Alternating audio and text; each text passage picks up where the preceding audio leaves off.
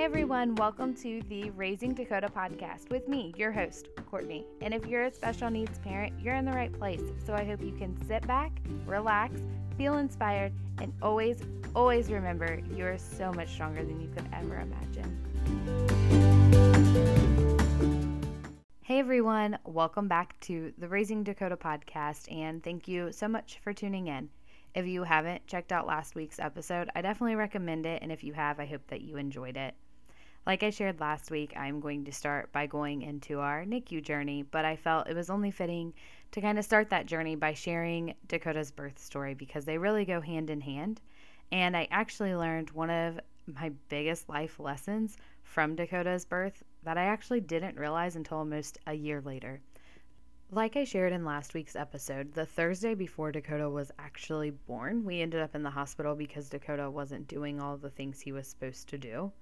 And that Saturday is when we actually ended up in the hospital and found out I was in early stages of labor. When we were there, I was 4 centimeters dilated and I had made no progress at all in the 6 hours that we were actually in the hospital. So they went ahead and sent me home and told me there's a good chance that I would be having Dakota this weekend and to go home, get some stuff packed, get ready, and walk around a little bit because I just wasn't making any progress sitting in a hospital bed. But they also didn't want to give me anything to progress me along and pretty much just wanted me to stay relatively close to the hospital because they figured he was coming. They also did not stop labor. I was 34 weeks and 6 days, but they said he probably would be born before 37 weeks and they would want me to deliver around 37 weeks anyways. So with that, they're like, we're not going to stop it. Just go home, relax, walk around a little bit. I ended back up in the hospital at midnight that night. When we came back, I was 6 centimeters dilated. So they got us pretty much all ready, put us in a room, and told me you're in active labor now. So let's pretty much go and have this baby. And when they came back in to check me the last time, they're like, we're going to have to give you something to pick these contractions up because there's no way you're having a baby with this mild of contractions. I mean, the whole time I had mild contractions. And I said, okay. I'm like, but I feel a little bit of pressure. And she's like, okay, well, let me go ahead and check you and see where we're at. So she checked me and then instantly was like, no, we're having this baby now. You're 10 centimeters dilated and he is ready to go. So, of course, the whole team comes in. We are getting ready for Dakota's delivery. And at the time, there was another high-risk pregnancy happening. So there were 2 groups of doctors who were pretty much circling between the 2 rooms. Honestly, it reminds me of like musical chairs just waiting for which room they were going to be stopping in. And that's their baby they were going to take care of. The delivery room that I was in was huge, like so big. And they had this extra room off to the side, which is where once Dakota was born that they would take him and assess him. So I could still see, but it was almost like these 2 doors that slid open like almost like a closet, but it was another huge room for Dakota and all the tools that they needed to assess him. So once everything was set up and we were ready to go, I started pushing. They had the monitor on his heart. Everything was going really good until his heart rate started dropping very quickly, and the doctor looked at me, and I was kind of in between contractions, so I was in between pushing. So the doctor looked at the nurse and said, do you have the monitor on him? And he said, yeah, but his heart rate is definitely dropping. And looked at me, and I didn't even give her a second to say anything. I looked at her and said, let's go now. And she's like, can you push? And I'm like, yes. And pushed. 2 pushes later, Dakota was born. Thankfully, he was only 4 pounds, 3 ounces, but I did have to push without contractions because I could tell he was struggling and I was not about to give up. We'd come this far and he was right there. He was ready. So from that moment on, I knew Dakota was going to be a fighter. I knew that he got his strength from his mama, but it was kind of a scary few minutes watching them take him to the other room and assess him and watching the nurse do chest compressions, saying, come on, buddy, you can do it. I mean, the whole room was silent. We're in this huge room with 20 to 30 people and everybody's just silent. And the doctor looked at me and she's like, you did a good job. it's going fine, like trying to reassure me, but you can tell she had no clue what was going on because nobody knew how he was doing. So it was definitely very, very scary and very traumatizing, but I still remember every series of events to this day. I feel like every mom is that way. You will remember it for the rest of your life. It's just an experience that you can't ever forget. I mean, you brought life into this world. But so they took Dakota to the NICU to assess him, and then 3 hours later, he went to Children's Hospital where he had more assessments. So he was born at 11:30 in the middle of the day. He then went into surgery at 11:30 at night for his 4-hour intestinal repair surgery. So now, the reason I wanted to share all of that with you was because I learned one of my biggest life lessons from Dakota's birth. And I have realized Dakota was put on this earth to teach me more than I could ever teach him. But I didn't realize it at the time how much his birth has helped me as a parent, as a caregiver for a special needs child. But from what I've told you, you can tell Dakota's birth was traumatic, it was quick, and he needed emergency surgery. So he was an emergency case. And I didn't realize the impact that would have until actually almost a whole entire year later. So I am going to kind of jump here, and I'm going to skip to when we found out Dakota would need feeding tubes, because this was the moment I realized how much Dakota's birth story actually taught me. So yes, I'm skipping NICU, but I'm going to go back to it. So bear with me. When we found out Dakota needed feeding tubes, it was because he wasn't gaining weight. He was projectile vomiting 4 to 5 times a day. And we decided in a clinic visit that this was the route we needed to go. We had tried so many different things and nothing was working. So I sat in the office with his GI doctor. We came up with a plan. We would have an inpatient stay where we would trial different tubes to figure out exactly what needed to happen based on the anatomy of Dakota's intestines and stomach and what would work best for him. So once we were inpatient, then we would do the trial, test different tubes, and then have surgery to have his feeding tubes placed. So that day had came. We were inpatient. We trialed the different tubes. We decided 2 separate G tubes were the way to go. He needed a separate G tube and a separate J tube. And then finally it was time. We planned for his surgery. That day had arrived, and Dakota was supposed to go down to the OR at 7 o'clock in the morning.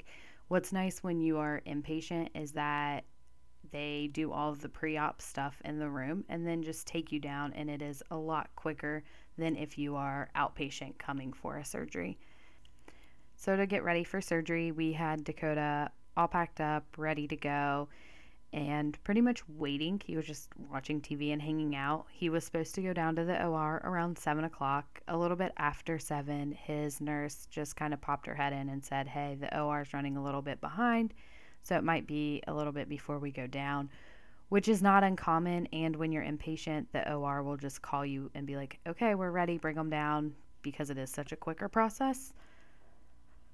So probably around like 7:30, we still hadn't heard anything.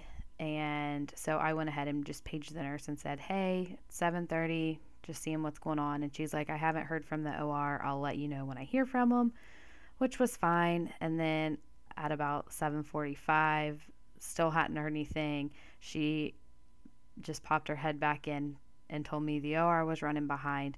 But this time I could tell that there was something else going on, and I could tell just based on her body language. I mean, we had worked with her for a couple days now, because when you're inpatient, you tend to get the same nurses. So I had a good feel for her personality and just kind of her demeanor, but I could tell she was a little bit reserved, and made me wonder if she had worked with maybe parents who had been frustrated, or almost like she was walking on eggshells. So I kind of just shrugged it off, and then at about 8, she came back in, and I just looked at her and said, hey, I don't know what's going on. I know we were supposed to go down at 7.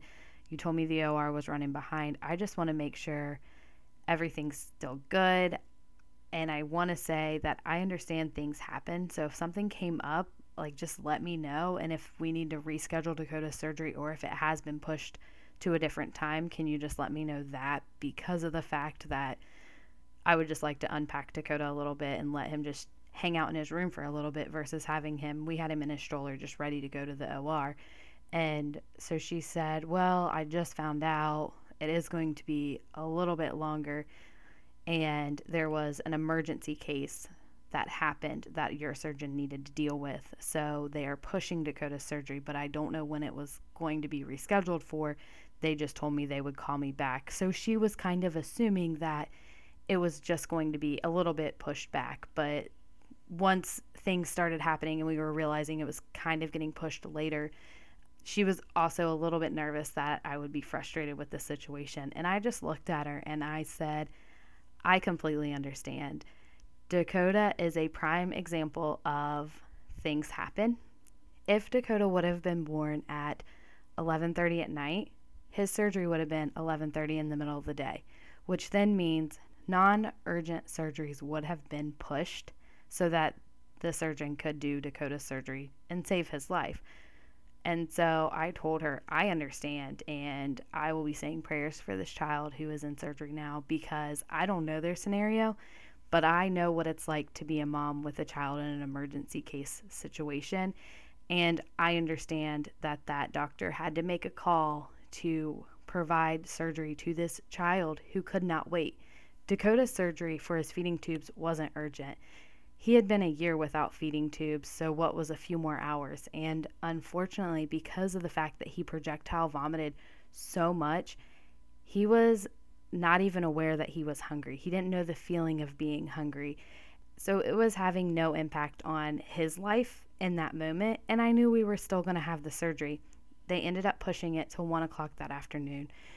But because of the fact that Dakota's birth story happened to us and we experienced that, it taught me compassion and empathy for other families in our situation, because it is very easy to get wrapped up in emotions when something was supposed to happen at a certain time and it doesn't, or you're at a doctor's office and they're running late. So I try to use Dakota's birth as a learning lesson for me, because like I said, if his surgery would have been in the middle of the day, he would have been the reason that other surgeries were pushed.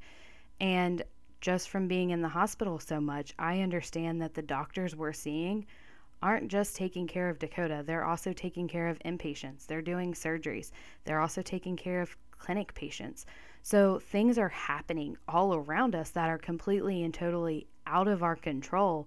And sometimes you need to have that compassion and understanding that there are bigger things going on that need to be dealt with immediately. And that's part of the reason when it comes to doctor's visits, I don't schedule neuro on the same day as any other appointment, because his neurosurgeon is a surgeon and also sees inpatient NICU children, PICU, cardiac ICU, and all of the other inpatient floors, which is like 7 or 8 floors. So he sees a lot of people, and sometimes his clinic does run a little behind because something major has happened. And I just think it's a very valuable life lesson.